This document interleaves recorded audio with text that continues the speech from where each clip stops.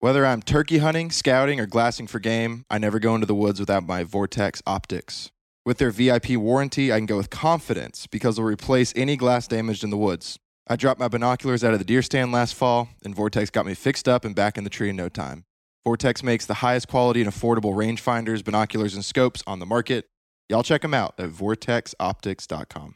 They have the best nose of any land animal, period.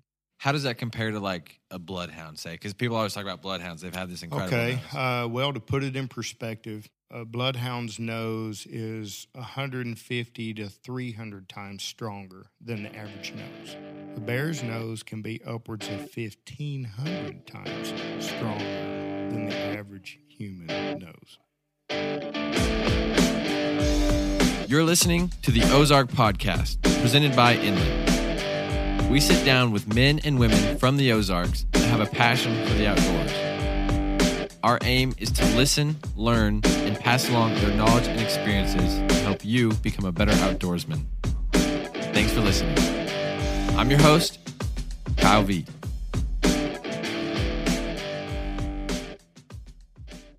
What's up, everybody? Welcome back for another episode of the Ozark Podcast. You've got Kyle Veet on the mic as always, and we are here down in Fort Smith, Arkansas.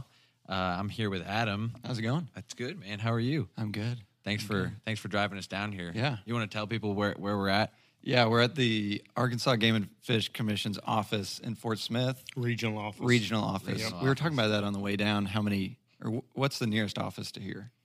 Well, the Nature Center is just, as a crow flies, about 200 yards. Okay. Through the woods. Okay. So real close. Yeah, we're practically next door to the Janet Huckabee Nature Center. Okay. Gotcha. Nice. It was a really pretty drive down here. All the leaves are changing, and we were getting to see that driving down here from Tony Town. Yeah, it's got me itching. Every tree line I see as I'm cruising down, I'm like, someone needs to be in that tree line. Yeah. We're big deer hunters. Oh, yeah. Yeah. But Tis the season. The season. And it's not just deer season. And that's why we're down here today to talk with our guest. We are joined by Myron Means, who is the statewide large carnivore program coordinator. That's it. Did I get that right? You did. Myron, thanks for coming on the podcast and having us down here. Thanks for coming. I'm glad to be here. Absolutely. So let's just start with what does the large carnivore program coordinator do? What does that mean? Well, basically what it means is I take care of the bear program and the mountain lion program for game and fish. And up until, probably about 12 years ago, it was really just kind of the bear program. I was a statewide bear biologist. And, that's kind of about the time when mountain lions started kind of being visible through people with game camera pics or something like that. So, the agency had to do something to start monitoring that species whenever we had sightings that we could verify or something like that. And even though it was very mild or meager at that time, we were getting one verification every couple of years or something. We still had to have a platform. Mm-hmm. And so our chief at the time said, hey, you get to be the mountain lion coordinator as well. And I said, well, if it doesn't come with a raise, at least let me pick my own title. Yeah, there you go. So I got to basically name my title or name my program. So that's how it became, and from the bear program coordinator to the large carnivore program coordinator. Gotcha. So if you had to divide up your duties and kind of how you spread across bear versus mountain lion, where would you put that kind of percentage? I'd say about 98% bear still, and maybe 2% mountain lion. And the 2% is just people sending you pictures, asking, is this documenting and monitoring. Okay. We will do a field investigation if there is physical evidence, but there has to be physical evidence at a scene, whether it be a track, scat that we're certain, some type of predation, or a game camera photo. So we'll go out and do a field investigation. Yes, it was taken here. This picture was, or yes, that is a mountain lion cache, or no, it's not. And but honestly, we managed to go out on probably one field investigation a year, maybe. Oh, really? Maybe. So it just doesn't happen all that often. No.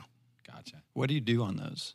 Is it at nighttime, daytime, or are you just surveying the area? No, it's a daytime, Okay. and what you're doing is just an investigation. You're trying to gather more evidence or verification that you take the game camera photo out, and the picture was on that tree. You try to get a perspective on it, try to get a scale on it. I mean, most of the time, like 99% of the time, when I get a picture, a game camera picture, and they think it's a mountain lion, if it is a mountain lion, it's pretty obvious. Okay. I mean, Yeah. it's obvious to me. Right. Okay. Yeah. So it's not like you're going out there looking for the mountain lion to No. prove that it's there. No. You're just making sure that it's legitimate evidence and there Right.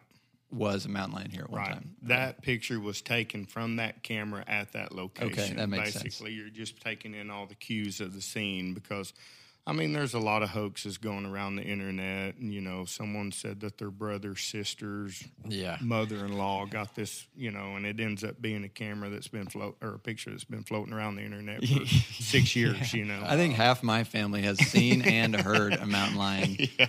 But Most people in Arkansas have. So have you confirmed any sightings this year so far? Not this year. Okay. This year.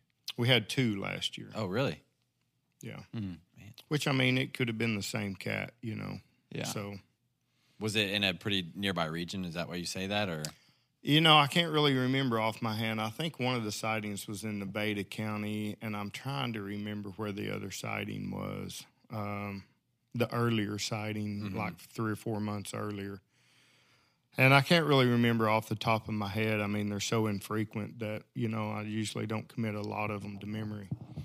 But, back in, I believe it was 2014, our only physical evidence of a mountain lion was the one that was shot by a deer hunter in Bradley County at the end of October. Okay. I believe it was. Yeah. Or maybe at the first part of November during the gun season. Yeah, it was the first part of November during the gun season. It was shot in Bradley County, right? Okay.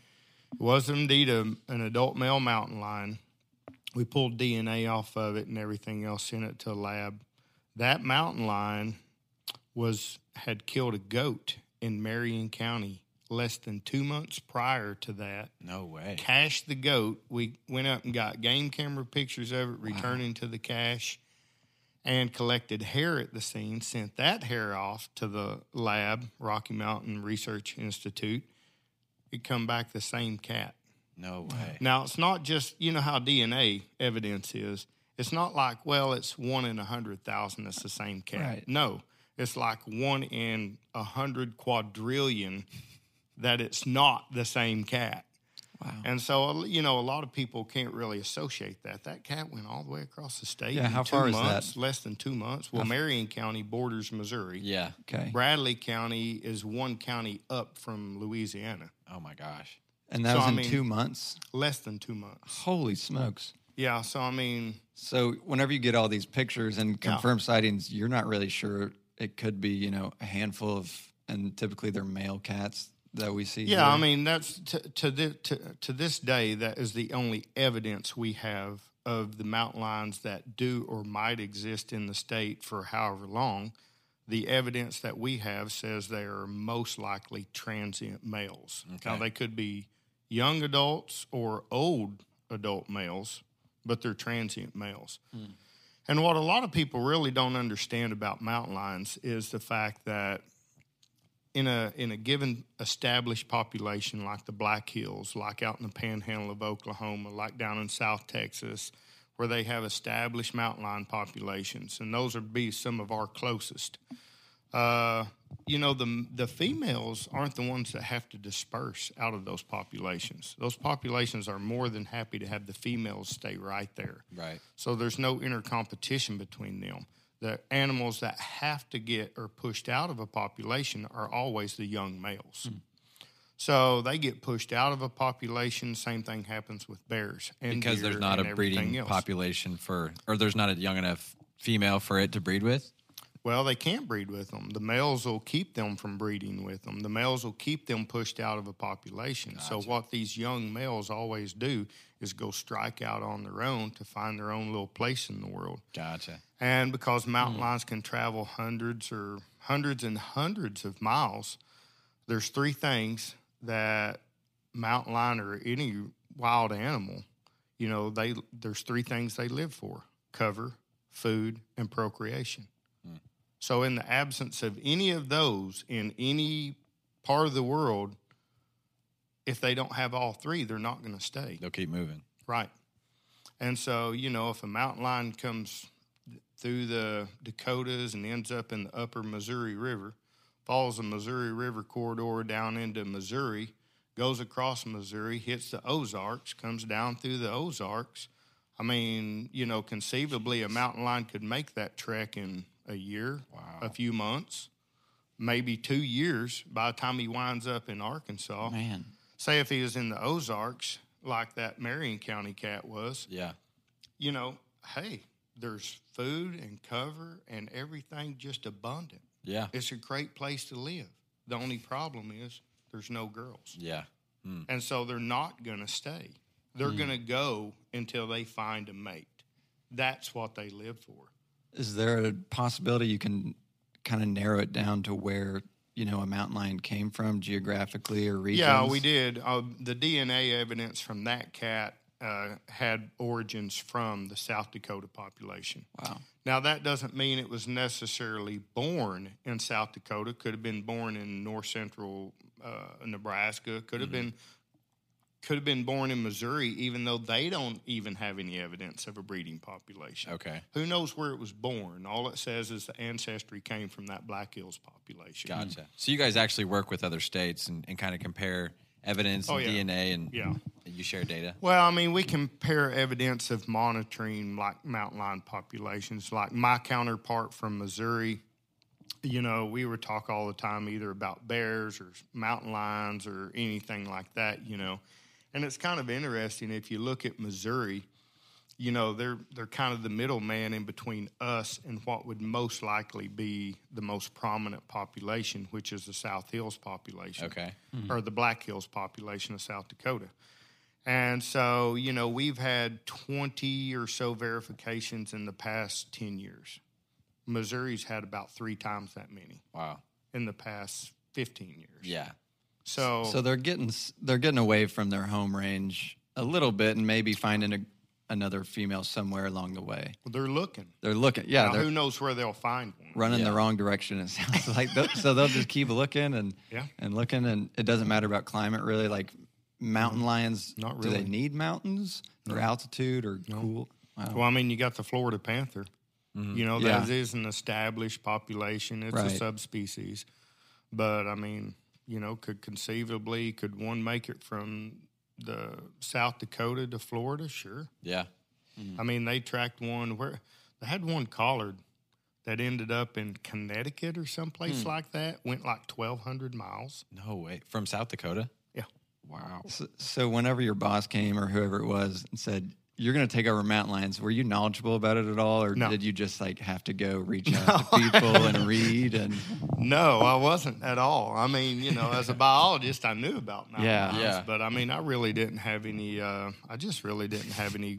deep knowledge of mountain lions. so he wasn't like Myron, he knows mountain lions. We're going to put him No, on that's it. not why I was Yeah. assigned it, So it's kind of interesting that you asked that because it was a couple of years into the 3 or 4 years into the program. And I told our chief, I said, it's kind of odd that the mountain lion coordinator really doesn't know that much about mountain lions. It's not like we got a bunch to work with. Right. Yeah. You don't have the And sample so size. I went on a field trip. Me and a couple of other biologists went on a field trip up to South Dakotas. And the month of December, they tree and shoot lions, with little DNA darts. It collects a tissue plug. And they collect a DNA sample, and that's what they use to run through their population counts to give a population estimate. Oh, cool. Instead of harvesting a mountain lion, they do Right, that. right. They can collect a tissue sample without killing the lions or anything like that. So I thought, man. And at the time, my counterpart in Missouri went up and did that a few years earlier. Okay. And he said, man, you got to do this. You gotta try Some of this. the coolest stuff you've ever seen. Oh, So, that'd be yeah, we scary. went up there for a little over a week, and ran around with their houndsmen and treeing mountain lions and collecting DNA tissue. And That was probably one of the coolest things I've ever done with game and fish. It was an eye-opening experience. I had a completely different perspective about mountain lions after that. What was one of the takeaways from going to a place where it's so rich and dense in mountain lion population? Well, one of the takeaways, probably my biggest takeaway was, I've kind of always had it in my mind that mountain lions were real elusive and reclusive and things like that. And, in those established populations like Custer, South Dakota, it was...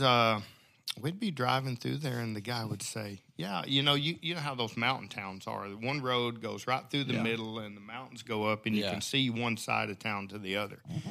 And we were driving down through town, and he said, yeah, you see that trailer house over there? A young lion came down and grabbed a lab in that guy's yard and drug it over under this guy's house over here. And, oh, yeah, you see that bar up there on the side of the road, He said, one evening the guy had a buck in the back of his truck and was in there drinking a beer, and a mountain lion come down to the bar and drug the deer out of his truck. I mean, so lots of stories. These mountain lions don't have any issues with just going up in someone's yard and grabbing their dog and eating it. Yeah. Jeez.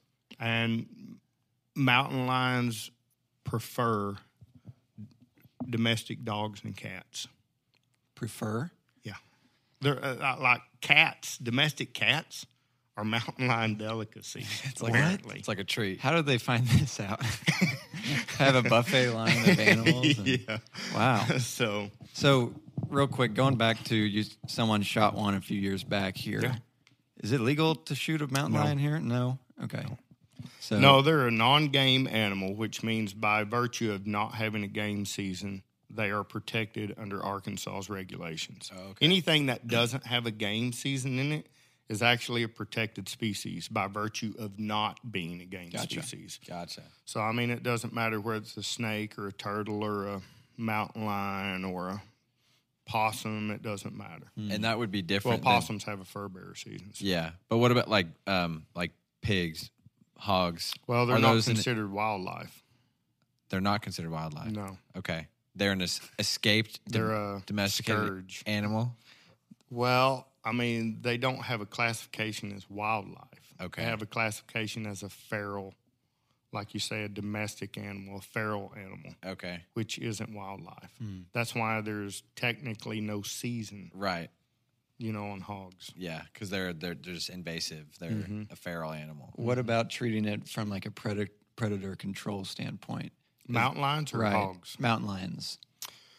Well, I mean, a lot of things that people don't understand about bears and mountain lions alike, is they have a right in Arkansas to defend their livestock or persons against any wildlife.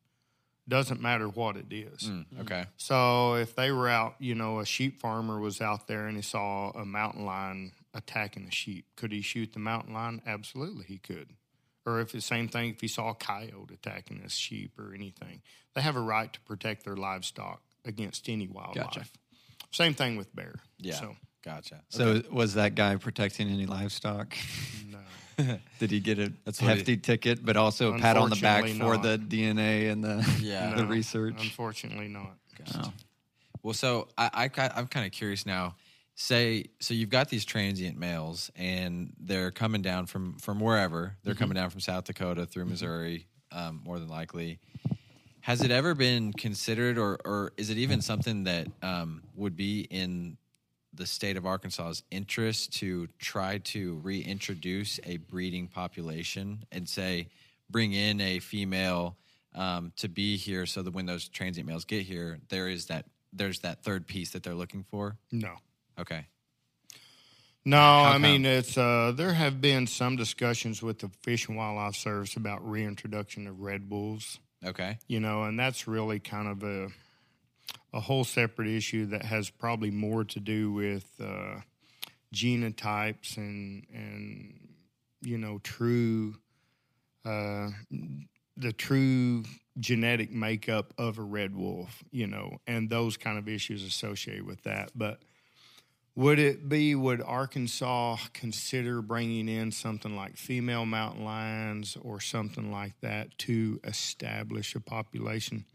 More than likely not. Yeah. I mean, it's just, That's a hot button and a big can of worms to open. Yeah. And it would be like a controversial thing because they're seen as a yes. scary predator, basically. That would change the whole. Well, I mean, if you remember back, you can look at what kind of battle that the Fish and Wildlife Service was up against when they reintroduced gray wolves into Yellowstone. I mean, that was a monumental battle. Yeah.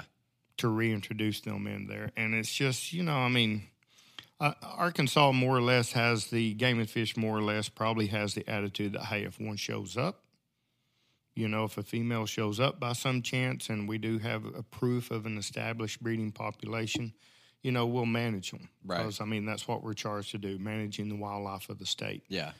So, but to wade off into that. Intentionally. Yeah. That's a we don't want to get Myron in trouble. Yeah. I don't want to get you in trouble. I'm trying to walk a delicate line there, but I mean, as far as wildlife and ecosystems, it'd be a great thing. But Yeah. I mean, when it boils right down to it, we're beholden to the people of Arkansas. Those are our stakeholders. So yeah, that makes sense.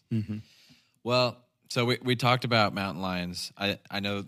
Like you said, 98% of your job is actually bear. 99, yeah. 99%. But it's so intriguing. It is interesting. Because everyone's seen one or heard one. Yeah. But you're saying that so they say. most likely they didn't. Well, it's kind of, I'm This never is gonna going to ruin tell some anybody family they stories. didn't Yeah. see what they think they saw or heard. Right. But I can tell you out of the 120 to maybe 150 sightings that we get a year, out of those, maybe half of them will be game camera pics that people send me.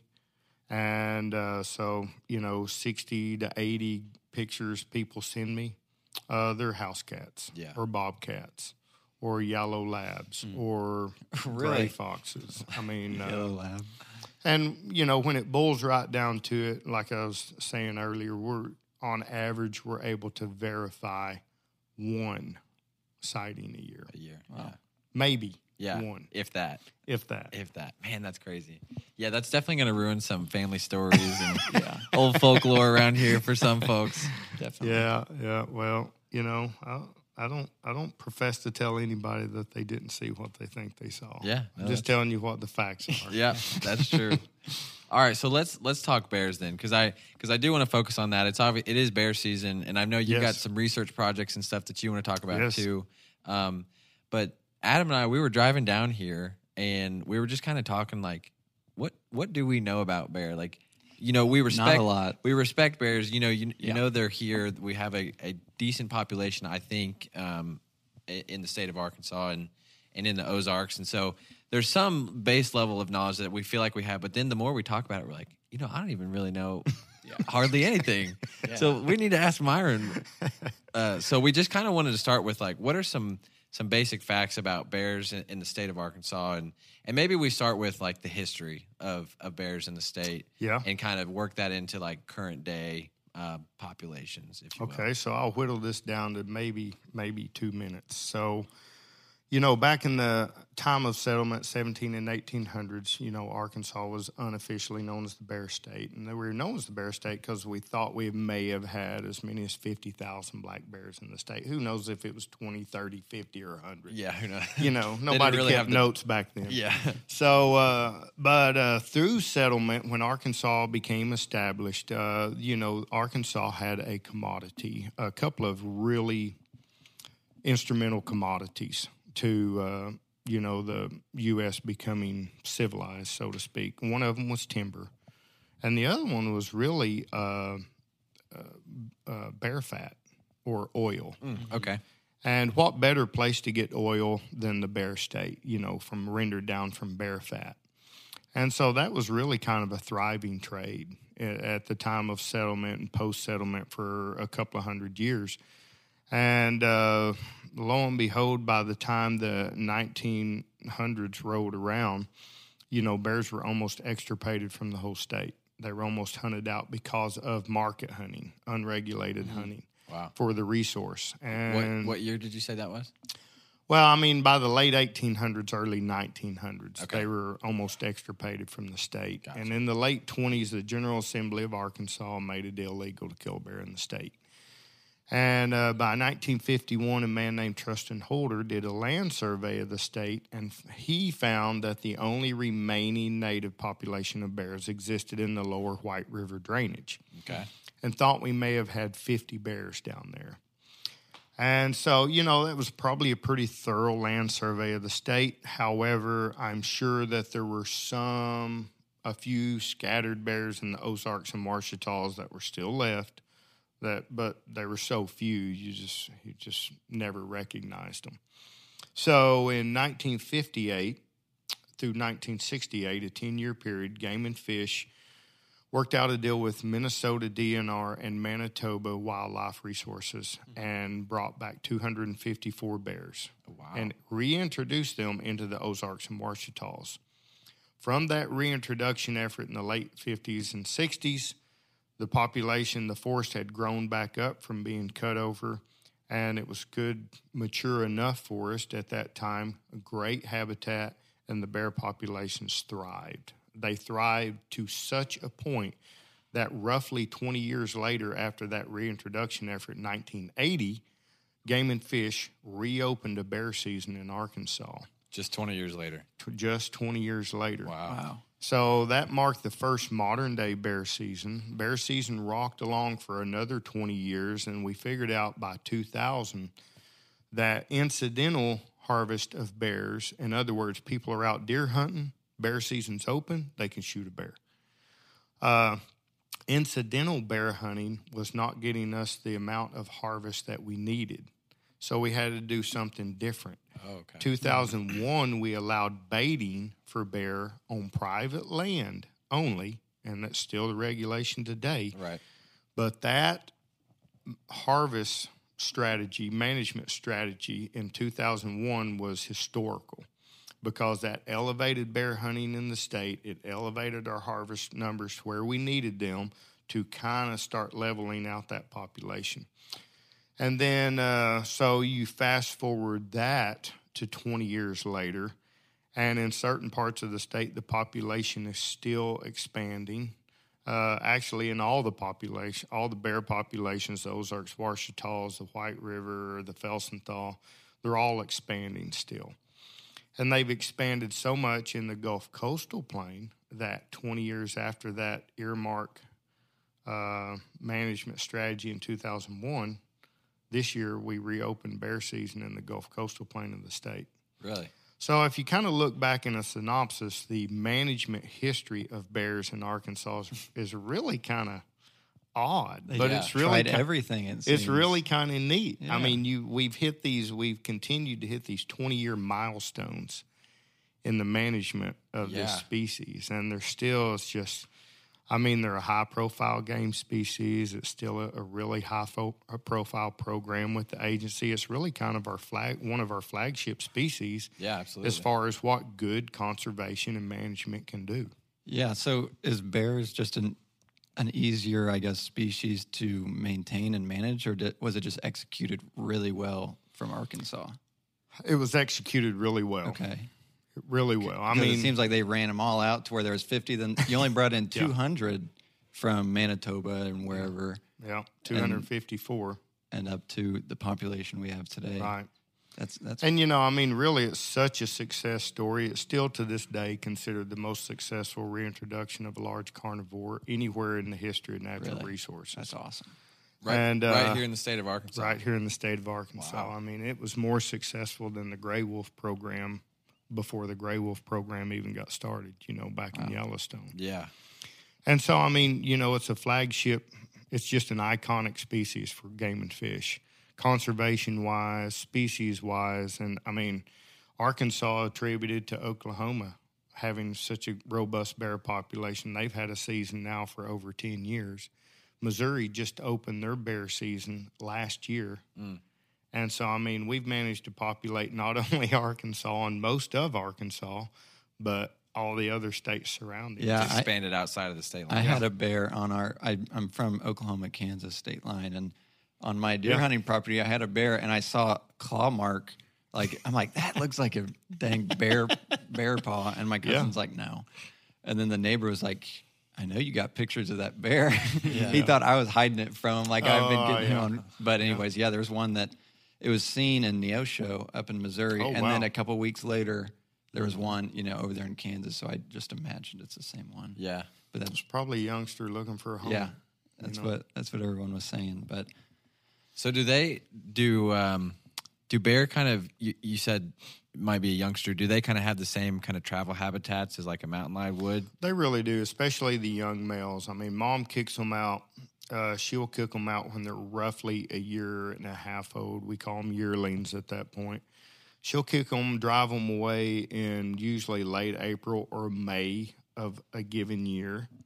That's the second year into her reproduction cycle. But she drives them away in late April and May, kicks them out of the nest, and, she doesn't allow them to stay in her home range or territory as an inbreeding defense mechanism.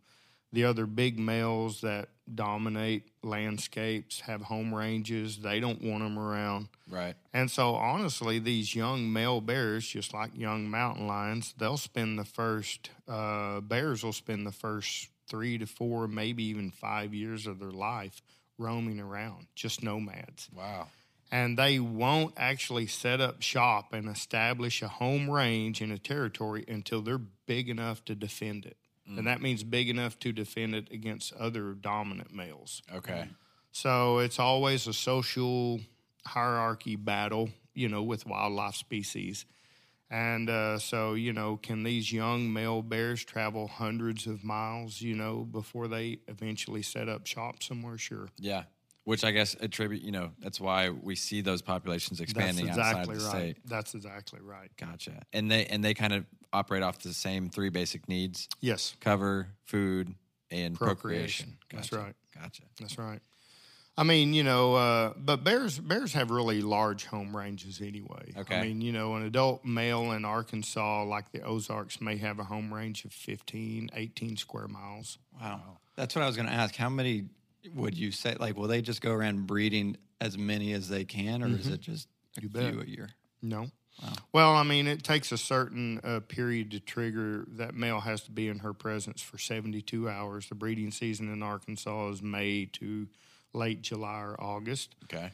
And so, a male has to be in the presence of a female for 72 hours, trigger her to come into estrus, and during that estrus cycle, he will breed with her several times. Other males will come in, and they'll fight for breeding rights.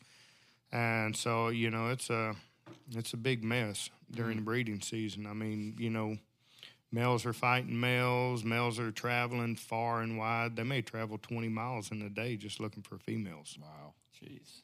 And I assume they get very aggressive. And is that when you're kind of doing your research projects right around that time? Well, I mean, they get aggressive with other males for sure. Okay. And, we've had a couple of periods where I've caught females in snares before when we're doing research projects in the summer. Uh-huh. And if you catch a female in a snare and she may have a, willing male that's, right there beside her. And believe it or not, they can get pretty protective. I mean, I've had times where it's pretty darn hard to drive the male away and get them to leave. And if you can get them to leave the site so you can work up the female, most of the time they're going to be out there within eye shot of you or something like that. And you can hear them popping their jaws out there. Yeah. And, they just, it's serious to them. Yeah. Yeah, I believe it. I don't know how you do it, man. I'd be scared of it. Yeah, that's one thing we were talking about on the way down. Like, are there bear attacks in Arkansas that aren't provoked? We've had a few over history, 2 or 3, but, Okay.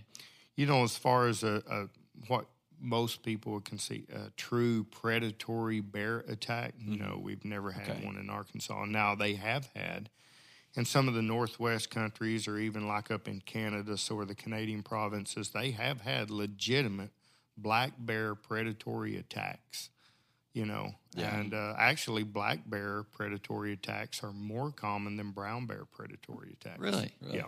Because I just always heard that those are the more aggressive, mean, stay away from Well, them. I mean, there's a there's a huge difference in between bears acting like bears, doing bluff charges, especially sows, with cubs, doing bluff charges or huffing or popping their jaws. A big difference between that type of behavior and predatory behavior. Predatory behavior it's a different behavior of a bear. I mean, they're walking you down, they're sizing you up, they're not super aggressive. It seems like they're just following you.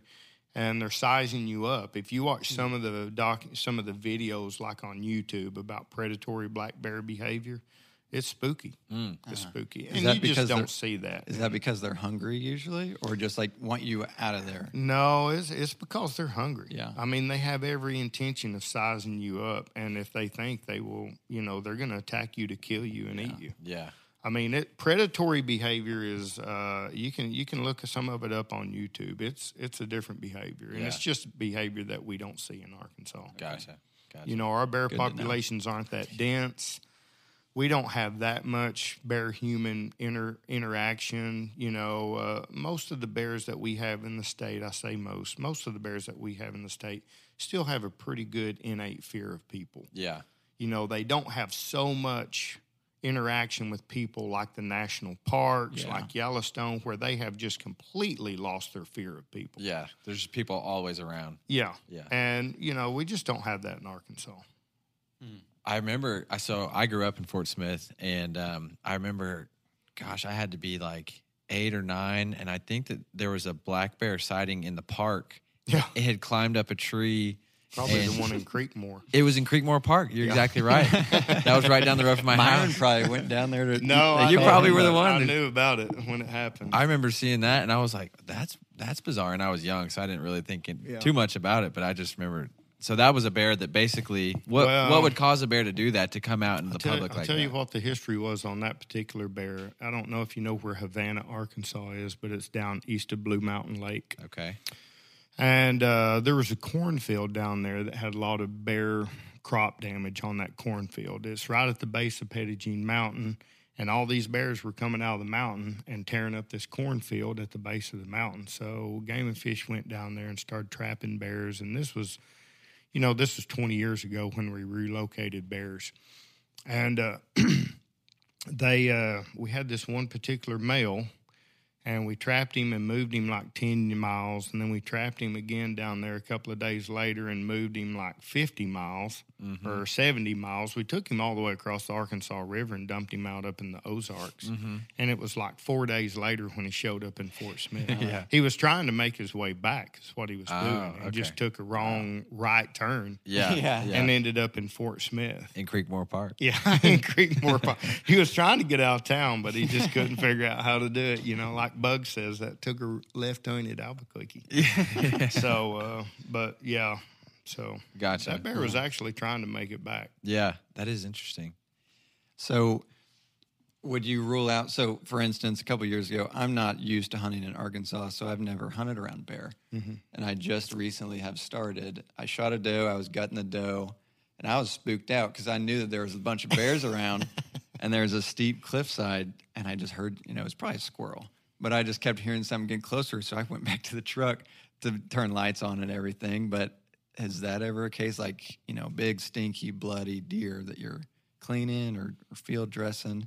Do the bear ever want to eat that since they are carnivores? I'm sure they would want to eat it. Now, whether they would come up and try to move you off of it to eat it is extremely doubtful. I won't say that it won't happen, but if they did smell it, a bear could smell a gut pile probably a mile and a half away. Yeah. A mile and a half. Oh, absolutely. They have the best nose of any land animal, period. Really? Yes. Really? How does that compare to like a bloodhound, say? Because people always talk about bloodhounds. They've had this incredible nose. Well, to put it in perspective, a bloodhound's nose is 150 to 300 times stronger than the average nose, your average canine nose. Okay. Okay. The bear's nose can be upwards of 1,500 times stronger than the average human nose. Wow. Oh my gosh. So a mile and a half is like... This is just kind of a technical note to all you avid bow hunters and muzzleload hunters and deer hunters. Yeah. if you think you're going to buy the latest and greatest scent products to beat the scent on a bear, you're not going to do it. Yeah. It's just period. Not going to happen. You're not going to do it. Yeah. That's another question I had too. Like people that go, insane. you have bear on camera. They're there during the day all the time. You're baiting them. They're right. Around here. But it seems like every time you go to hunt them, they never show up. Is it because I've heard they live close enough? They're actually watching you walk to the tree, or they can smell everything. Well, they can smell everything, but you know what a lot of it is I kind of learned some baiting techniques back from Brian Bachman, who used to be the founder of the North American Bear Foundation. So when we went and brought up the question about the regulations in 2001 about allowing baiting on private land, we brought him down here and we had some long discussions with him about what are, some of the pitfalls of baiting. Yeah. And we learned a lot from him. And one of the things that I learned from him, because he had been doing it for 20 years up in Minnesota, and he said the thing that you have to do is you have to let the bears pattern you. In other words, so if you start a baiting routine and you're going to do this for 30 days prior to a season, you go in at roughly the same time, you do the same thing, and you do it every time you go in and bait. And you literally are letting the bears pattern you and your behavior around that barrel. And so what I would do is I may bait every other day. And so when it came opening day, I would go in there on my four-wheeler just like normal. And if I had a hunter with me, I'd get off, I'd bang around on the bait barrel, I'd send them up the tree, and I would leave. You're letting them hear you. Yeah. You're letting them know I'm there. Same old. Same old. And so I would leave, and many, many times they would have a bear on the ground within an hour. Because they're like, oh, homeboy came and fed us. Well, I mean, time to go eat. They're like, oh, it's Tuesday. Myron's here. That's exactly what you guys did, right? Yeah. So one of the guys we do the podcast with, Kyle, he bear hunted for the first time last year, and that's exactly what we did. And we had heard from people, and he had reached out to Clay Newcomb and got that same kind of advice, and it was, don't go in, don't try to be quiet. Like, let them know you're there. Let them know that you're feeding them, and then take off. So that's what I dropped Kyle off. He climbed up the tree, and I drove off just like normal. And it worked. Right. It works. Man, it does. Crazy. And what, the mistake that a lot of people will make is they don't have a frequent baiting routine, or their schedule may not allow it. Yeah. And so, but what is the abnormal activity around that bait site is every time they go in to bait it, whether it be once a week, once every 10 days, or once every 3 days, it was always in the middle of the day. Mm-hmm. And then all of a sudden, here comes opening day, and at 5 a.m., they hear, hey, I haven't heard that at 5 a.m. before. Yeah. What's going on? Something's kind of funny up with that bait site. Instead of just walking right into it at 7 o'clock in the morning, I think I may skirt around a couple of 100 yards downwind of it and check it out. Yeah. Mm-hmm. And, of course, when that happens, the jig is up. They got you. Yeah. They're picking up your scent. So when you're in a tree and you are hunting, they're going to smell you when you're there, especially if they're downwind. But I'm just assuming they're going to smell you. So the times that they go ahead and come on in, they're deciding to come in because I smell him because I thought he was here earlier and he fed and he died. They're going to smell if you've been there earlier. Maybe if you were there 3 days earlier, maybe they're not going to smell you so much, but they're going to associate any of that smell with it. And a lot of times if people have established bear trails coming up to a stand, they're going to put their stand location hopefully on the prevailing downwind side of that trail. Right. And bears are very habitual animals. This bear's been coming to this bait site at 10 a.m. every day for the past 2 weeks, and he's been walking down this same trail, putting his feet in the same holes. And so they're very habitual in their nature. Wow. So if they get comfortable doing something like that, yes. You got the stand set in the right place, and you don't have a bad wind for your barrel. and you've got everything, all the planets line up, that bear's going to come in there just like he has been doing. Yeah. But, you set your stand up for a southwest prevailing wind, and all of a sudden, opening day, you get a north wind. You know how it is in Arkansas. Yeah. Mm-hmm. And you think, well, I'm going to go hunt that. Maybe the bear won't smell me. Yeah. No. Yeah. They're going to smell you. Yeah. It's just whether or not they're young and dumb enough to go ahead and come to your barrel. Because I can assure you, the older, more mature bears, the bears that have lived any length of time at all, no, they're going to bust you. And the jig is up. They're not coming in. They're not going to come in. And they won't come back. So I Well, hear, are they might pretty come back spooky? at night. Okay. After they've circled that bait site, 300 yards away. Okay. So, I mean. I just have always heard bears are spooky. Like if you mess it up and you bump them or they see you or they get they catch wind of you, they're probably not going to come back while you're hunting because they've got you figured out. No, they learn quick. And I mean, bears, they're just, they literally live by their noses. And that's just the only way to describe it. And especially a lot of these older, mature bears, adults and males and females alike. I mean, a bear can live 25 years. Oh, really? So you got to figure some of these big dominant males that are 300, 400, 500 pounds, they may be 15 years old. Yeah. They didn't get to live 15 years in the wild by being stupid. Right. Yeah. And that's why a lot of them are nocturnal and stuff like that. I mean, they're extremely long-lived animals. Like I say, they can live 25 years. They can reproduce, have active reproductive life all the way up until their early 20s as a female. Jeez. What's the biggest bear ever harvested or recorded in the state?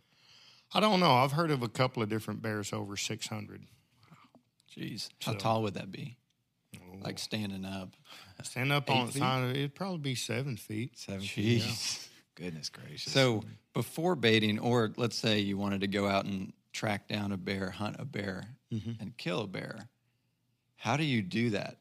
Does it take a lot of time in the woods, but then they'd also know you're there, if you're trying to track them? Well, I mean, it does. That's not to say a lot of people like Jonathan Wilkins, I was telling you about earlier, there's a lot of people out there that don't have private land to bait on, or they don't want to bait for bears. They want to go out and hunt them on natural food sources, and it's basically the same way you're going to hunt deer. You're going to go scout out. You're going to look for those forage areas. Now, the unique thing about bears in the fall, because they're going through a euphagic phase and they're trying to eat as much calories as they can in a day. Which would be like right now. Right now. It's going to start like in mid-September through the end of October, maybe mid-November. So it's 2 or 3 months. They're just eating as much as they can.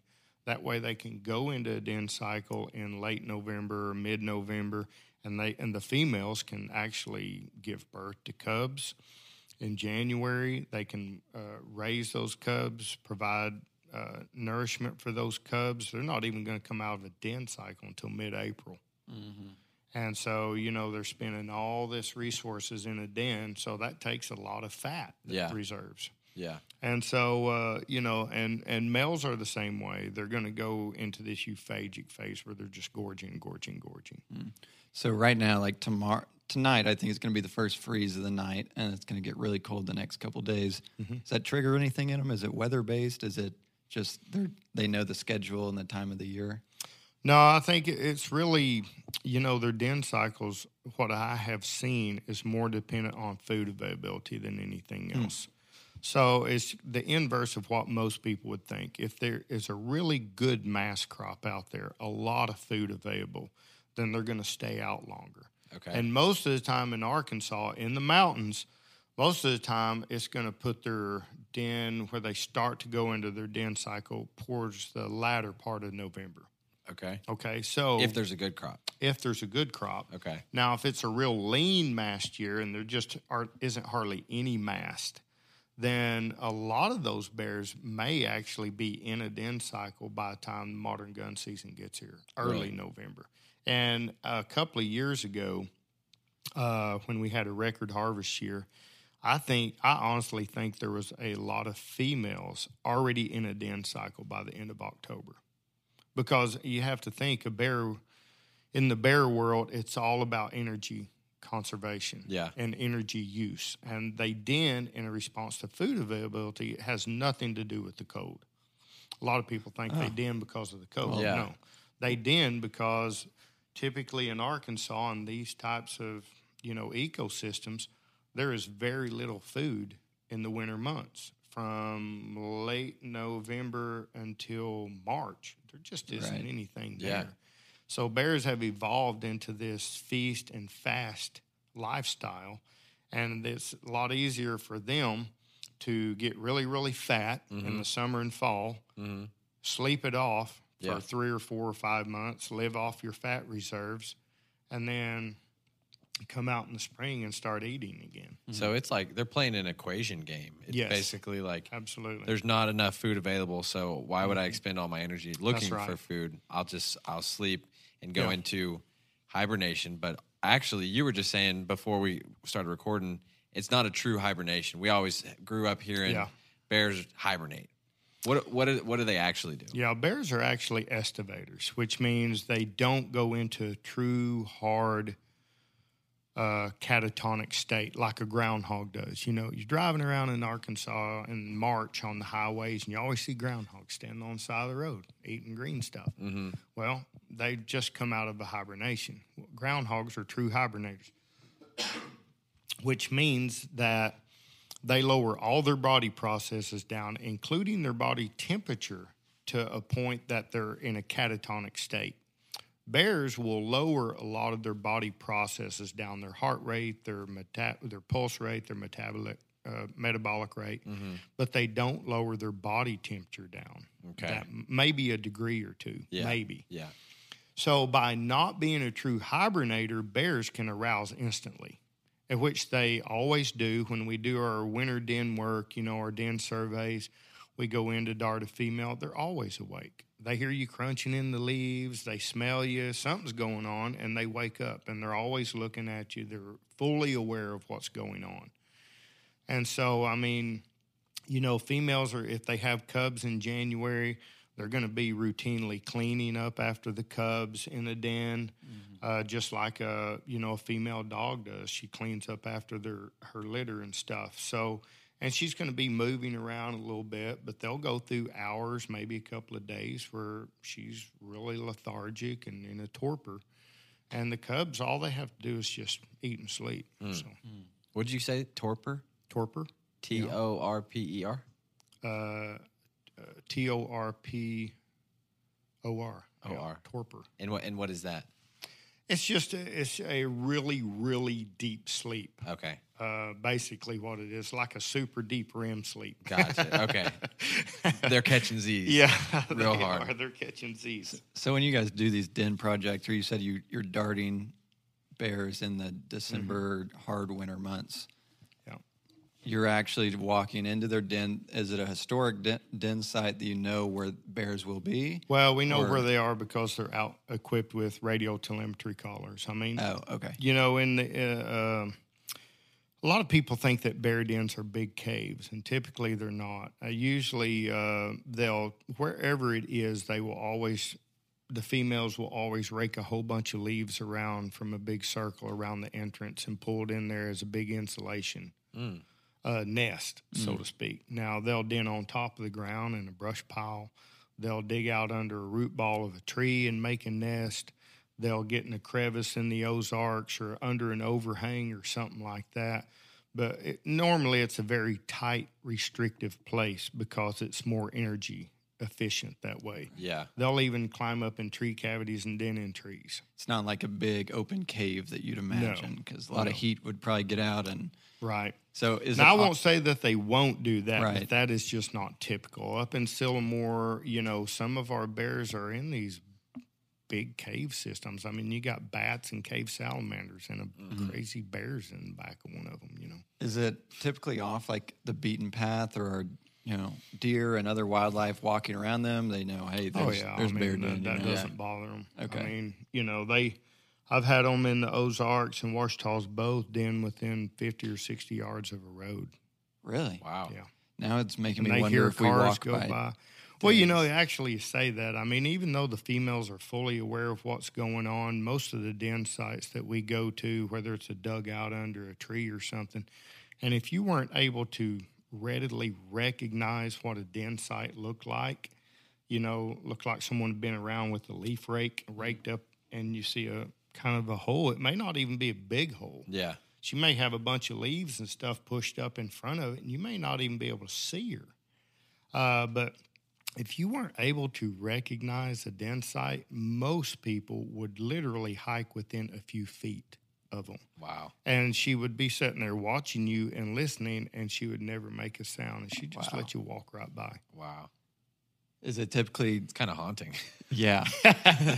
Are you typically able to see in there, or is it completely closed off, like you wouldn't be able to see in? Well, it kind of depends. I mean, a lot of times with yearlings, they'll get further back, a little bit harder access, just to protect the yearlings. If she has cubs, usually cubs are a lot more shallow dens for whatever reason. I mean, it's not like the cubs can't climb out of it or climb, and you know, I mean, they'll go up 30 feet up in a tree and den in a tree cavity 30 feet off the ground. And, you know, when those cubs are 7 pounds, 7.5 pounds in March, you'll get pictures of them climbing 30 foot down a tree when they're 7 pounds. Yeah. And then, you know, they'll go back up in at the end of the day and come back down in the next day and go back up. I mean, 7 pounds. Yeah. And they're just little tree acrobats. How big are bears when they're born? About the size of a Coke can. Coke can? Really? 5 to 8 ounces. Wow. You think they'd be so much bigger? That's like the size of my pups that we just had, about that size. Yeah, they're small. I mean, jeez. You know, it's the most nutrient-rich milk in the mammal world, land mammals anyway. Wow. Okay. And they'll grow a pound a week, maybe even a little more. You know, it's a logarithmic scale, but in general, they're going to grow about a pound a week. Typically, when we do our den work, we don't want to do den work and handle cubs when they're less than about 3 pounds. I mean, we have done it before. So we try to hit that window of operation in the surveys when we think they're going to be between about 3 pounds and about 6 pounds. Okay. We don't want to handle them after 7 pounds. Just because they start getting unruly. I mean, their claws are literally like cat claws, and they're going to scratch you. They'll try to bite you, even though they don't have teeth, you know. But they just start acting like little bears. Yeah. That's interesting. It's crazy to me that they can be born so small. I mean, you'd think they'd come out about the size of like a small dog. Or a baby. Yeah. Well, I mean, you know, by the end baby. of summer, your average cub isn't going to weigh 25 pounds. Okay. Yeah. They just don't stop growing like other animals would, you know. You said a They pound a just keep week, well, they going. just keep going. Well, I mean, it's a logarithmic growth I know. scale. So. It's a pound a week for about 2 years. Well, for about 6 weeks. 6 Oh, weeks, okay. and then it starts being 2 pounds a week, 3 pounds a week, like that. Or something like that. So, and you said you're doing all this with the cubs. That's to put the collars on them? Well, we're doing it to monitor reproduction and recruitment rate of the females. Okay. And so, you know, we've been doing it for about 25 years in the agency. So it's a long-standing data set that we have, and it's very useful information. We can use those reproductive or recruitment surveys to tweak, you know, harvest strategies or seasons if we need to. You know, I mean, we've learned a lot through the years about management strategies with bears. Bears, it's always a more conservative approach to your harvest strategies or your management strategies because they have such low reproductive rates. I mean, if a female lives 20 years, you know, she's 3 to 5 years old before she becomes sexually active. Okay. So if she is able to reproduce until they're 20 and she starts at 4, that's 16 years of productivity that one female has. However, on average in Arkansas, it's only 2 cubs per adult female every other year. Okay. So even though she has 16 years of productivity, she's actually only going to have cubs 8 of those years. And it's only going to be 2 cubs per litter, which would be 16 cubs in a lifetime. And if the majority of those cubs, maybe 55, 60%, are males, then you're talking about in an entire lifetime, she may only have 4, 5, 6 females. And that's every other year because, like you mentioned, they don't wean them off till like a year and a half after second hibernation. That's right. Actually, they're weaned in their first summer, but there's still a lot of learning that has to do because they are very long-lived animals. There is an extended period of maternal care. You know, that's like elephants live. I don't know how long elephants live, a long time, but I mean, they stay with the calf stays with the mom for 3 to 4 years. Wow. So, I mean, the longer the lifespan, typically the longer the duration of maternal care. Okay. So it's a learning process. And that's why we encourage hunters not to shoot sows with cubs. If they have cubs in the fall, those are cubs of that year. And so they were born in January. And even though if harvested late in the fall, if the mother would those cubs be able to survive? Probably. Yeah. I mean, they will go ahead and den. They'd probably den together because they're siblings, and they would probably be okay. But it's just an added measure of survival knowledge that they get going into that second den cycle with mom, spending that time with mom. And then when they come out, they're going to spend a month or 2 with her. Now, the males she'll drive away. The females she'll actually allow to stay within her home range. She doesn't allow them to stay with her, but it's her insurance policy that her prodigy will be able to, she knows she has everything in her home range a bear needs to survive. Yeah. So what better insurance policy could she have than allow her female daughters to live in their backyard. To stay around. That's crazy how smart animals are. You know, it's all instinctual. No one taught them. Right. You know? But you mentioned something, though, that you just made me think of again. They, a mom will push out you talked about like preventing inbreeding, basically. But you said that they're also allowing the daughters to stay nearby to one day breed with the later on like young males. Is that what you're kind of saying, or? Well, I mean, whether or not together? males make it back to their original birthing area to establish a home range, it may or may not happen. Okay. You know, we really don't have any information on that because we don't have any long-term movement studies going on. But I mean, is it conceivable that a young male could eventually make his way back to his birth range of his mother and breed his? Yeah, it's possible. Yeah, sure. Gotcha. Yeah, that was just interesting because they're pushing them out, and then also another thing that you mentioned, I think, while we were not recording before we started, was talking about how aggressive, if you have 2 dominant males in one area, how aggressive they can be. And they'll actually, kind of barbaric, but they'll actually eat cubs, right? They will. If they have an opportunity to kill, it's called infanticide. You know, in a lot of bear populations in some of the northeastern states, especially some of the really highly dense bear-populated areas, not New York.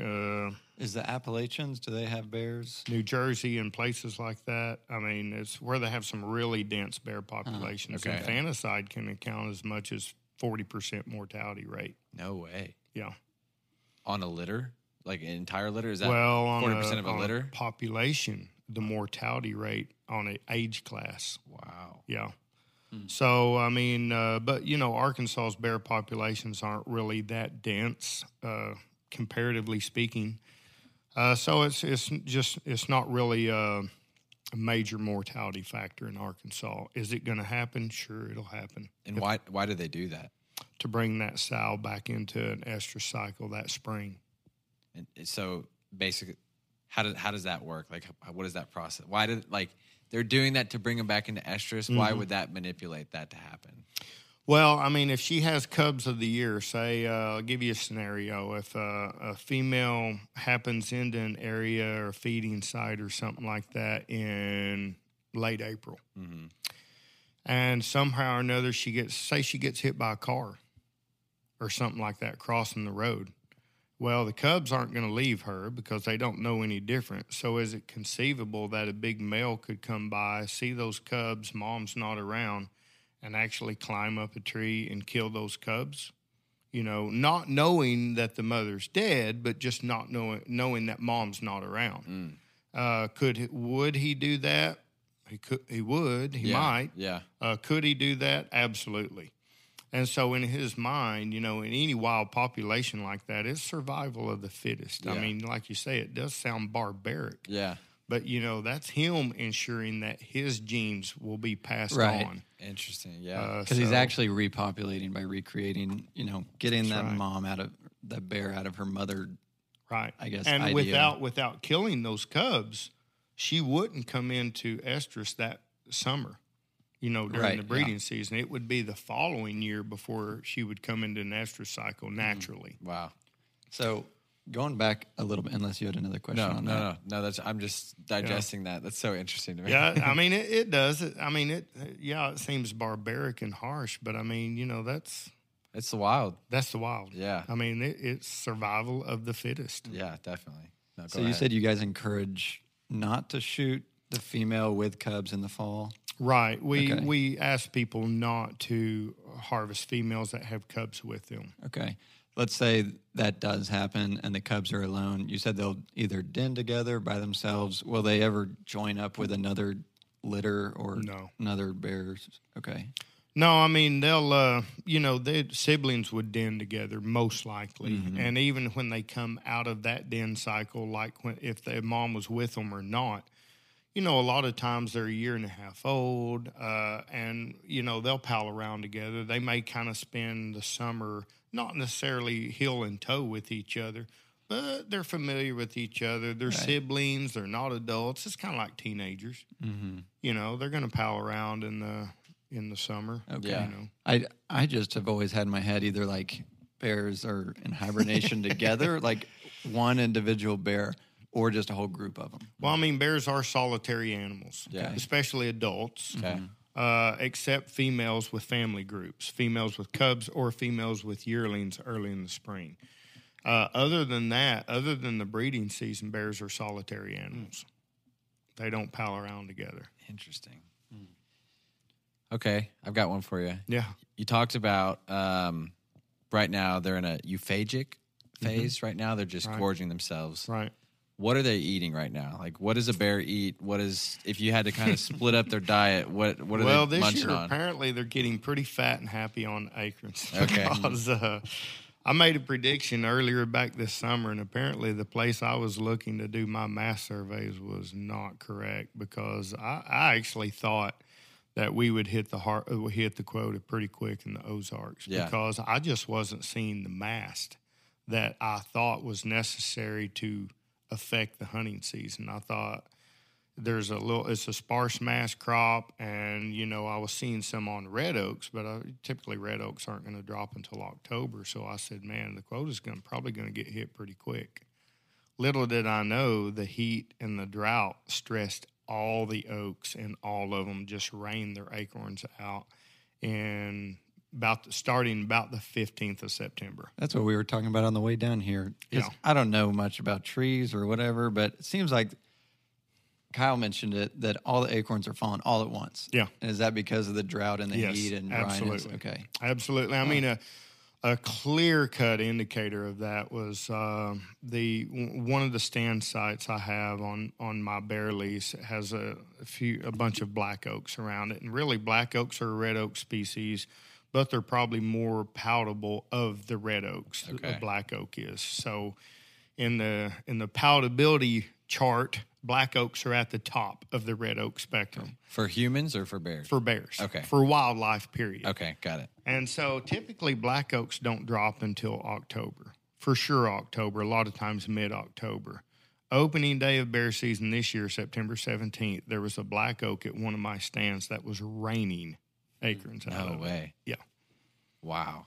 And it was the same with all oaks. I mean, all of them, the heat and that little heat wave and the drought that we had just prior to the season, it was a coup de grace on the mass crop, and it all just dumped at once. So you thought the crop was going to be down, which would bring the quota number or the number of bears harvested up. Yeah. But now that there's food everywhere, they can go. They're not coming into bait. They as don't go much to bait. or- No. Okay. And, I've tried to convey this to bear hunters for years and years that, bears are really special animals, and they're not much different than deer when it comes to food. But when Mother Nature provides, there is nothing that a person can put on the landscape that will compete with what they have evolved for eons eating. Mm-hmm. They're living by eating that. They're living by eating. Way before we were touching them, Yeah. Way before we were here throwing donuts and everything else in a barrel, Exactly. They were eating their steak back then, and it's still steak to them. What's in your bait barrel? I kind of switched it around this year. Normally, in a given year, without competing with a good mass crop, I just use dog food. Mm-hmm.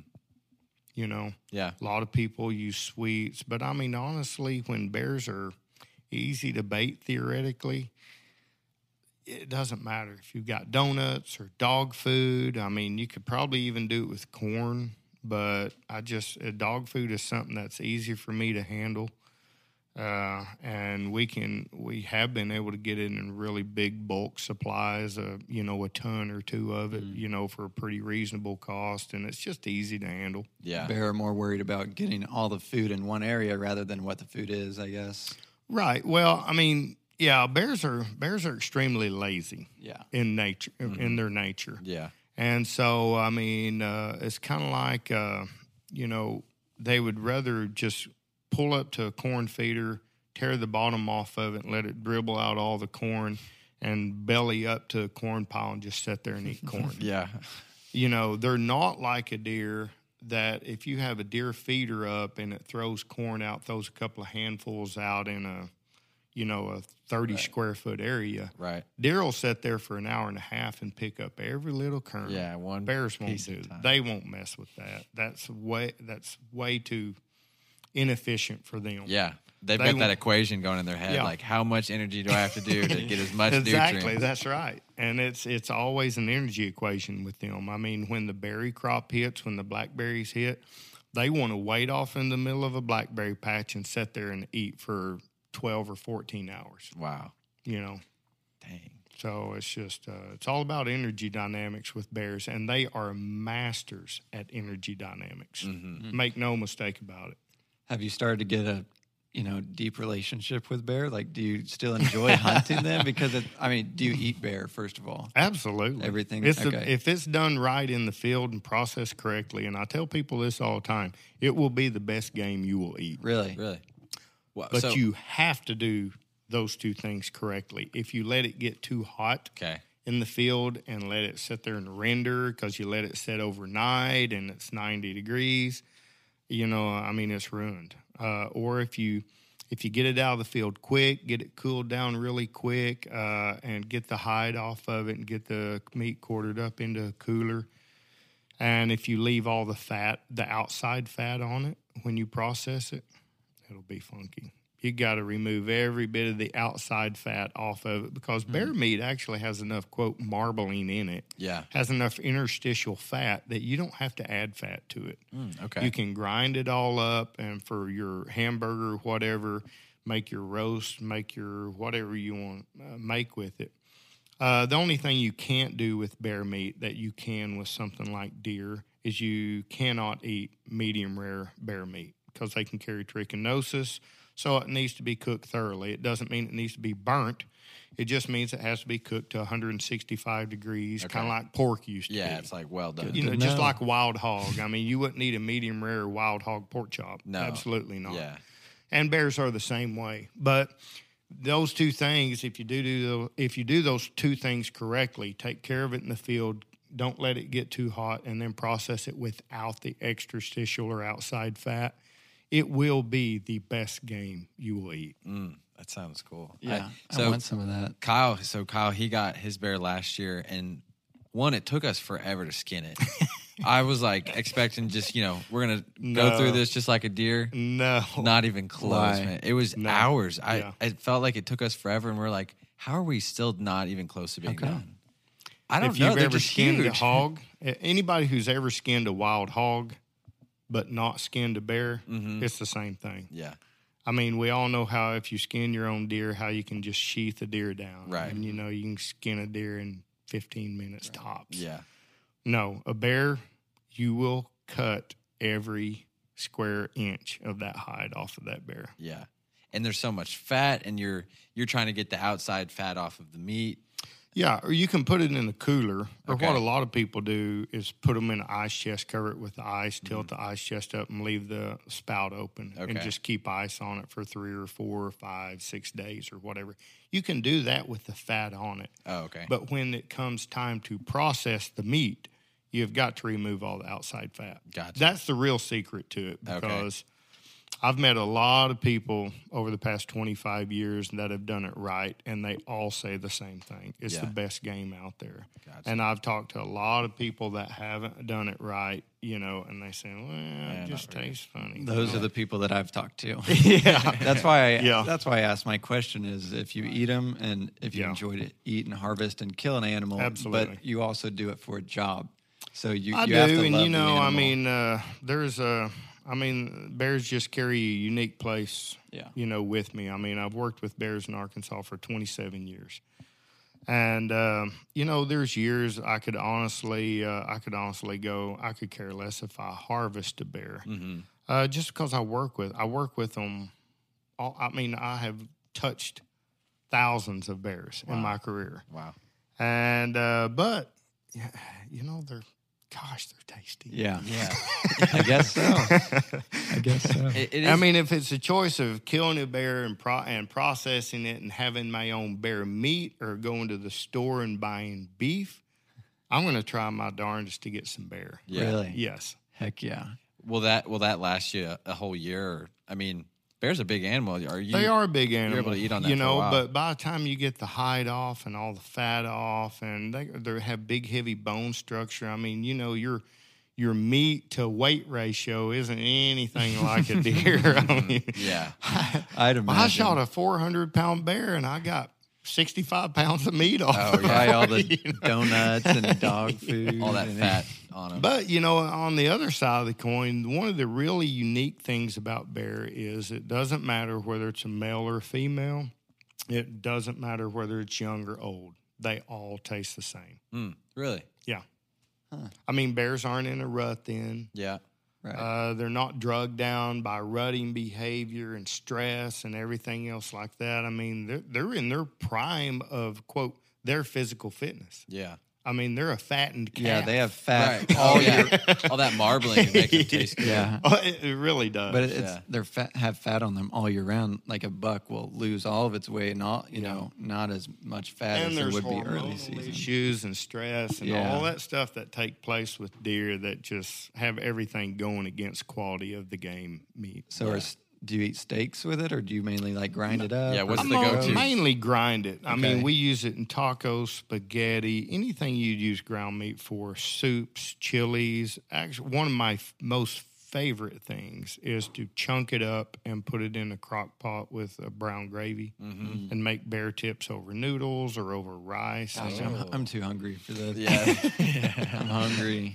I've done do a roast in a crock pot with potatoes and carrots. Yeah. And literally, when it's said and done, you can't tell the difference between a bear roast and some of the best chuck roasts you can put in a No crock way. pot. Yeah. Can you smoke bear, or have you smoked bear? I've talked to people that have. Yeah. Yeah. Because I think in my mind, at least I've heard it compared to somewhat to pork, and like how you can do a smoked pork butt. Right. Could you do like a pulled bear? I think you could, as long as you're diligent about getting it up to a certain temperature. Yeah. I've never smoked bear. I don't know how it would do. Yeah. I really kind of equate bear meat to veal. Oh, okay. So, I mean, that's what it has, the texture and consistency and flavor to me. Yeah. Is veal. Yeah. So, can you make jerky out of it?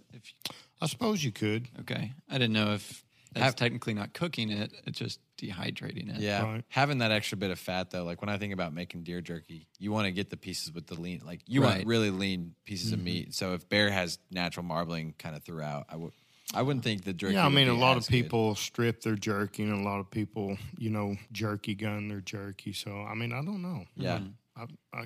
That's one thing I've just never had. Yeah. Is it considered venison, or what is bear meat considered? Like, there's beef, pork, venison. Well, I mean, it's just a wild game. Just It's a wild, very okay. red meat. So Yeah. Because, venison is Just bear meat. encompasses deer, elk. yeah. I don't know what all venison actually means. Oh, I didn't know that. Elk Well, is venison is deer. So I thought elk was venison as well. So I just figured, like, I was about to say I didn't know that. If that's true, well, we might have much Daniel of cut a that out. I'm not much of a. I'm gonna Google it. I'm not as we might have to cut this out if it's not true. If it is true, you're going to look really smart here, Adam. Yeah, you really are. We'll see.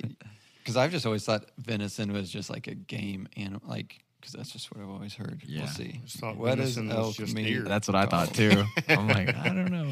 I mean, a deer is venison, an elk is elk. That's antelope is bears, antelope. bear. Venison comes from animals such as our native white-tailed deer, reindeer, moose, elk, and several other non-native Wow. animals such as Wow. red deer, axis, fallow, So any cloven hooved, any Yeah. ungulate. Yes. Ungulate, yeah. Yeah. Good Well, job. Hey, sweet. fist pound, man. I was right Wow. without even knowing it. I learned something. I Wow. learned Because something there. whenever I started asking that, you looked at me like I was so You're like, it's bear, brother. And that's why I was like, he's like, it's not a deer. It's I'm a glad bear. you clarified. yeah. Because in my head, I just think venison. A bear game does meat. not have a cloven hoof. Yeah. Yeah. Absolutely not.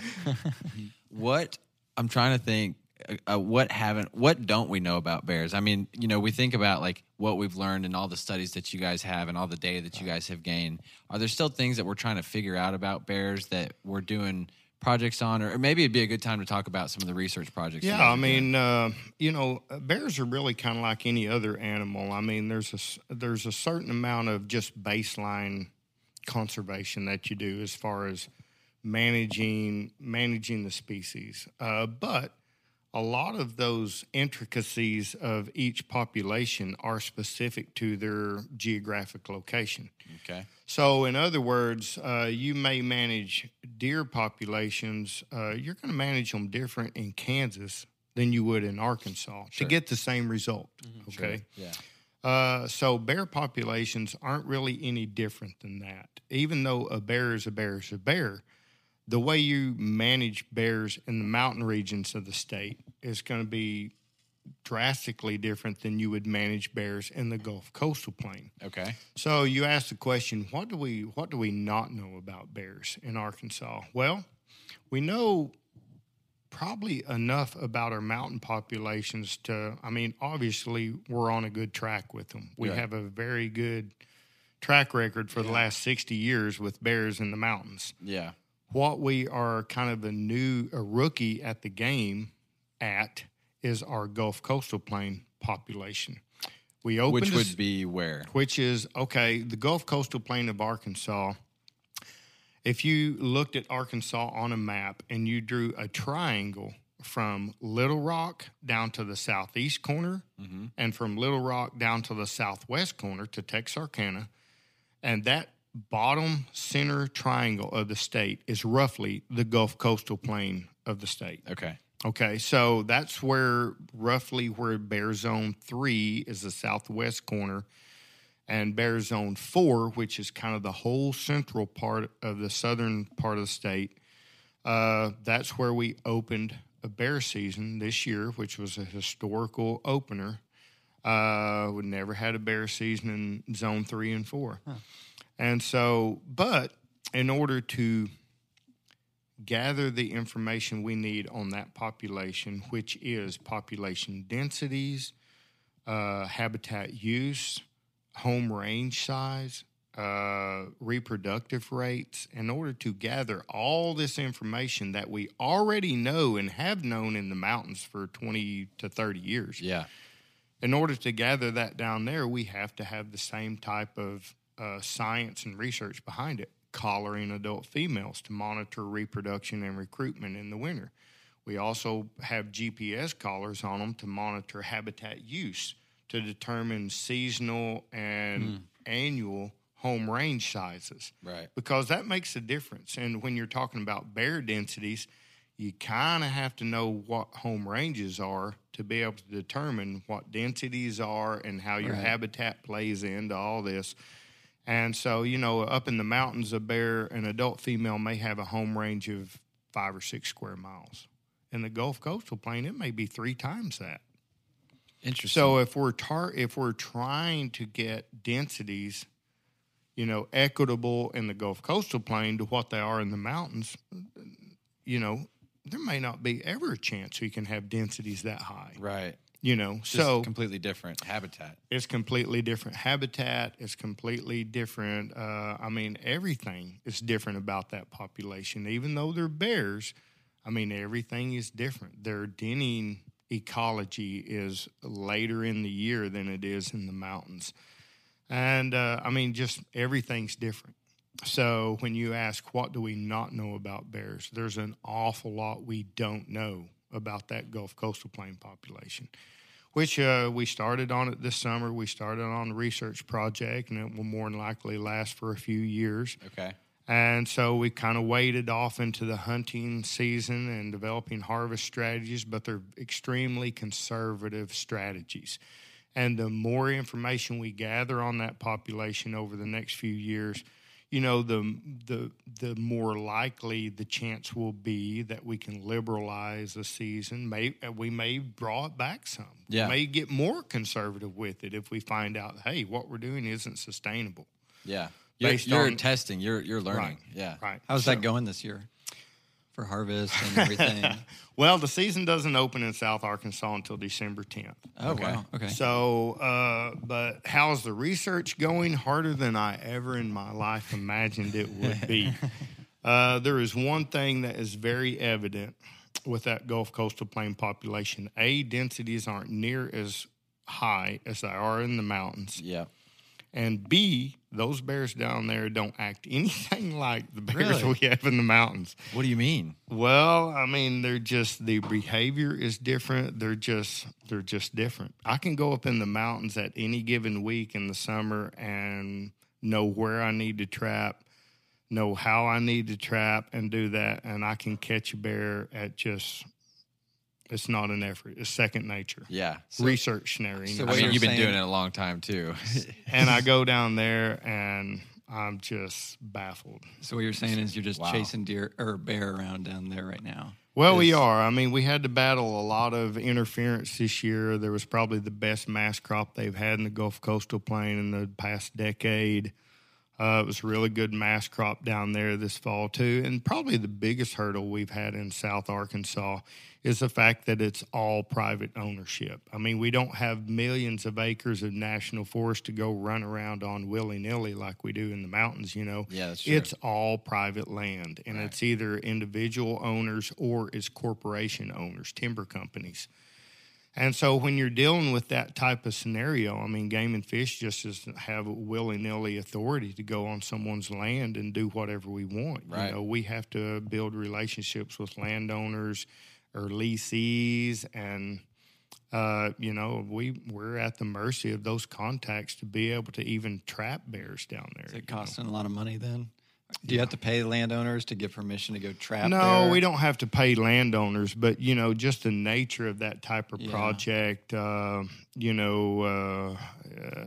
research project on that scale has significant costs. Yeah. Just the collars alone. We purchased 15. We purchased 15 GPS collars, and even though this project was almost solely funded through a crowdsourcing, contribution groups Wow. and teams, the 15 GPS collars, just the cost to build them alone was over $40,000. Wow. Really? Yeah. So Is that live time, or how does that work? Is it? Well, it has live feeds every day, but when we collect the data and it's dumps, you have to program the dumps into the collars, and typically the dumps are once or twice a week. So, Are you looking at that right as soon as you get it, and then dive Not into yet. the data, There's or- not a lot that it can tell us. Right now, we Okay. only have 6 females collared in the project, and like I say, we've had a lot of hurdles this summer. Yeah.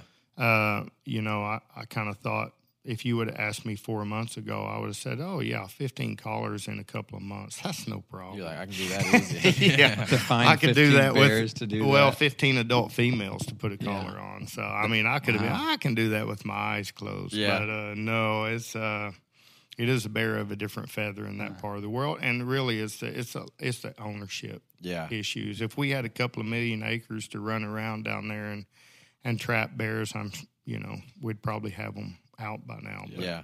Well, so let's use this as an opportunity to plug. If you need, so what are you looking for? If there's someone listening to this and they have access to private land down in the Gulf Coastal Plain, and they have a female bear population, right? If they have a female showing up on a camera with cubs, or even that they think is a female, have them contact me. Okay. I mean, we've had numerous media pushes through Game and Fish Facebook page, Game and Fish newsletter that goes out. Over the past couple of months, we've had several. Right. Requesting people contact me via email and, let me know, send me some pictures. Now, they have to be in one of the counties that we're trying to trap in, which right now is those south central counties in the state, whether it be Ashley, Union, Bradley, Ouachita, Nevada, Cleveland, Dallas, Grant, any of those south central counties of the state. Right. And we're trying to get two or three bears collared per county throughout the Gulf Coastal Plain to have a good distribution. That way we don't want to. There's certain counties that have higher densities than others, like Dallas County. I mean, Dallas County's lousy with bear, but, I don't want to put all 15 collars in Dallas County, to cover an 11 county area or zone. So, yeah. And so then what does that look like? Say someone does, they reach out. What does the process look like? Do you pretty much come down there, you look for sign, you start trapping, you collar the bear, then what are you kind of looking for? What does the ongoing process look like if someone wants to do what this? A lot of them want us to do is trap and relocate. Really? Yeah, they kind of let the air out of their balloon when I say, no, we're not taking it anywhere. I'm just going to collar it and turn it loose. We're going to leave it right here. Right there. But that's what they do. If someone has a female and cubs, like coming to a feeder on camera or something, they send me an email or something. I get the email. I'm going to contact them right then. And, if it's recent, like, oh, yeah, I've had her coming every day for the past week or the past 2 weeks, she's been here every day. There's a real good chance that the field staff that we have down in that part of the country, if it's that hot of a lead in the county that we really want to collar a bear in, they're probably going to have a trap out there that afternoon. Yeah, they're on it. Because there's one thing we've learned with those bears down there. They're so nomadic and they move around so much. She may be at this one feeder for 3 or 4 or 5 days, and then if she leaves, she may or may not come back. Yeah. She may come back in 10 days. She may come back in 2 weeks. We had one trap down there set at a location for 5 weeks. They had bears showing up every other day. We put a trap down there, and it's been sitting there for 5 weeks. Wow. And then she just randomly shows back up and walks right into it. No way. Yeah. And those are snare traps? Usually, well, some of them are snares, and some of them are culvert type cage capture. Nice. Yeah. One question we didn't ask earlier, which I don't know how, maybe you guys talked about it and I didn't hear it. What's the estimated bear population in Arkansas, and then what about those two zones? Yeah. Well, right now, we really kind of figure statewide we probably have somewhere between 5,000 and 6,000 bears statewide. The Ozarks probably that's a long has way from the 50 however many years ago. Golly, that's insane. Well, there's a couple of different, I guess, thought processes to that. I mean, there's a couple of different carrying capacities. Okay. There's an ecological carrying capacity, which is what the landscape can sustain. Yeah. And then there's a sociological carrying capacity, which is what the people of the state of Arkansas are willing to accept. Okay. And bears are one of those critters that, they can invoke a lot of fear in people. Yeah. I mean, they don't understand bears. So naturally, if even though maybe our ecological carrying capacity for the state may be double or triple what it is now, it could be 20,000 bears. But, when everybody in the state of Arkansas has, in May, when all those yearling males and it's a drought summer and half the people in the state have bears showing up on their front porch eating their dog food and cat food. they tend to not be real high on having a good, healthy bear population. Yeah. So, and that's really what we are, trying to sustain at this point. It's just a good, healthy population, but well within the sociological carrying capacity of the state. And we've probably hit that balance probably a decade or so ago. Yeah. So you guys are pretty much just keeping it level at this We're point. trying to. With the exception of the Gulf Coastal Plains. Right. There are certain areas where you're still trying to grow and expand the Right. population. Well, I mean, there hasn't been a bear hunting zone down there, or it hasn't been a bear season down there until this year. So, it's a very, very, like I said, it's a very conservative season structure. It's very late in the year. It doesn't open until December 10th. It is targeted at biasing the harvest that happens down there toward males. Mm-hmm. Okay. Hopefully the females will Makes be in a sense, den cycle by then.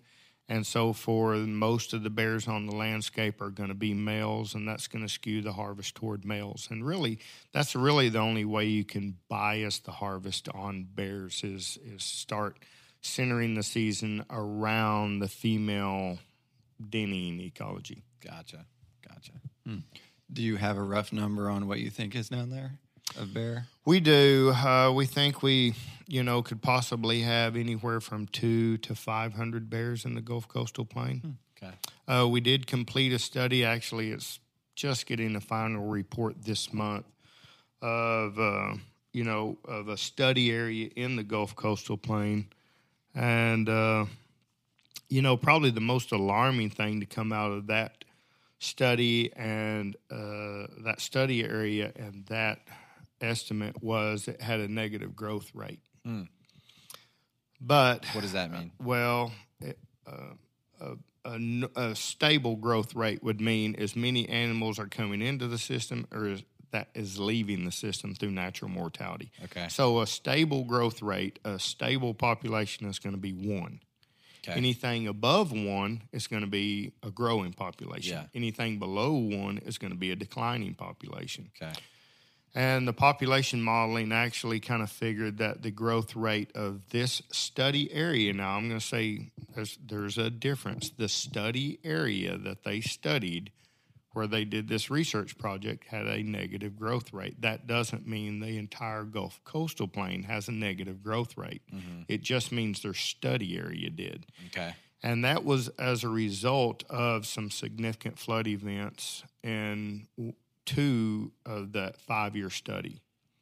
So it's reasonable to understand why that study area probably had a negative growth rate. Yeah. So it was like 0.87. Okay. So, yeah. But anything less than 1 is a negative growth technically rate. Negative. Right, a declining. That's interesting. It's declining. I mean, that's statistics though. You're talking about sample size and anytime. Oh yeah, sample size because and the whole study area around so. the test area could have spiked too, right? They could have Right, moved over. exactly. I mean, you could have moved 2 counties over. You know, that was a lot of it was in Ashley and Felsenthal and the Lower White River in that part of the world, Cutoff Creek. But if you would have shifted that study over to Dallas County and Ouachita County and maybe those counties, your growth rate may have been 1.5. Yeah, right. So, I'm really hesitant to kind of talk statistics or study results, on something like this without providing a disclaimer that people need to understand. Because you have a study area, that information isn't necessarily extrapolated across the entire zone. Right. That's just a piece of the puzzle for the whole area. So Gotcha. Man, we've already covered so much. I don't even know where else we could go. I think, man, just so much from the bears don't hibernate to what they're eating to like all the stuff that we've covered. I've already learned so much more that I kind of thought I already knew a little bit about bears, but I really didn't. Yeah, I tell you what, they are fascinating animals, and they certainly carry a passion in my heart, and they always have. I mean, I've worked with bears in Arkansas for 27 years, and I still remember the very first bear that I came upon when they were doing the initial population study in the Ozarks and Ouachitas, and they were doing it up at Cass Arkansas, up on the national forest up there. And the first year I worked on them as an undergrad, I volunteered half the summer and drove up there just to be a part of it, you know, and didn't get paid anything. And I can still vividly remember the very first bear I got to approach, and they darted with a jab stick. Back then we used 8-foot jab sticks. Oh, really? And I was just a fly on the wall watching. You're not even shooting a projectile? No. You had a pole with a needle on the end of it. So, you know, an 8-foot pole with a needle on the end of it. That's not quite enough. So, but I mean, you know, it's stuff that makes a lasting impression with you. I can still remember out of the literally thousands of bears that I've handled over my career, I can still remember that very first bear. Wow. And I knew from that point, if I had the opportunity, that's what I wanted my career to be. Yeah. That's awesome. It's pretty sweet. Lived out to 27 years. That's awesome. Man, that is so cool. Well, Myron, we really appreciate you having us down here. I appreciate it here, man. I've really enjoyed it. I enjoy the opportunity to talk to folks about bears anytime I can. Yeah, absolutely. And if anyone has questions, and maybe we didn't ask something that they wanted to know, what's the best way for them to reach out to you?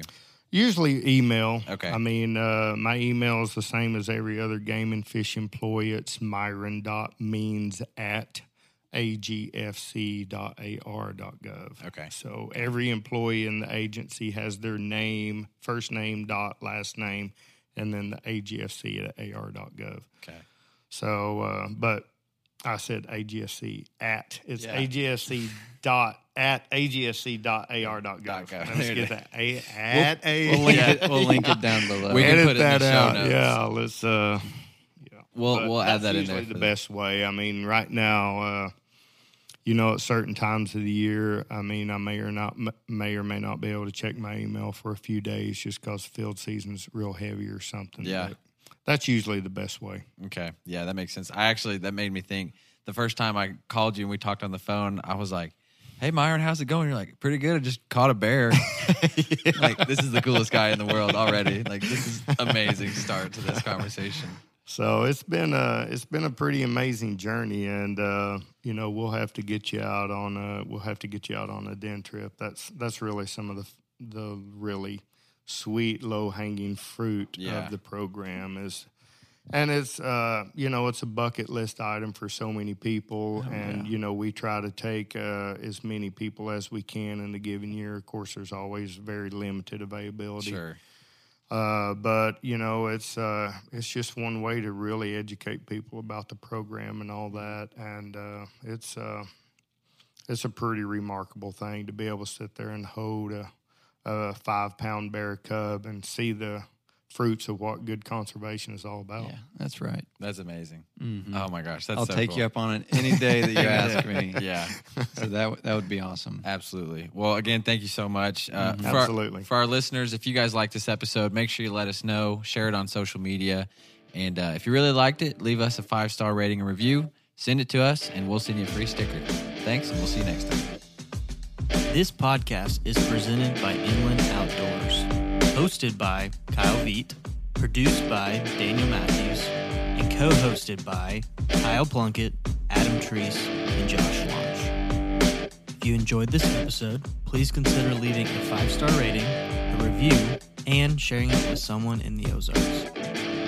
Thanks for listening, and we'll see you next time.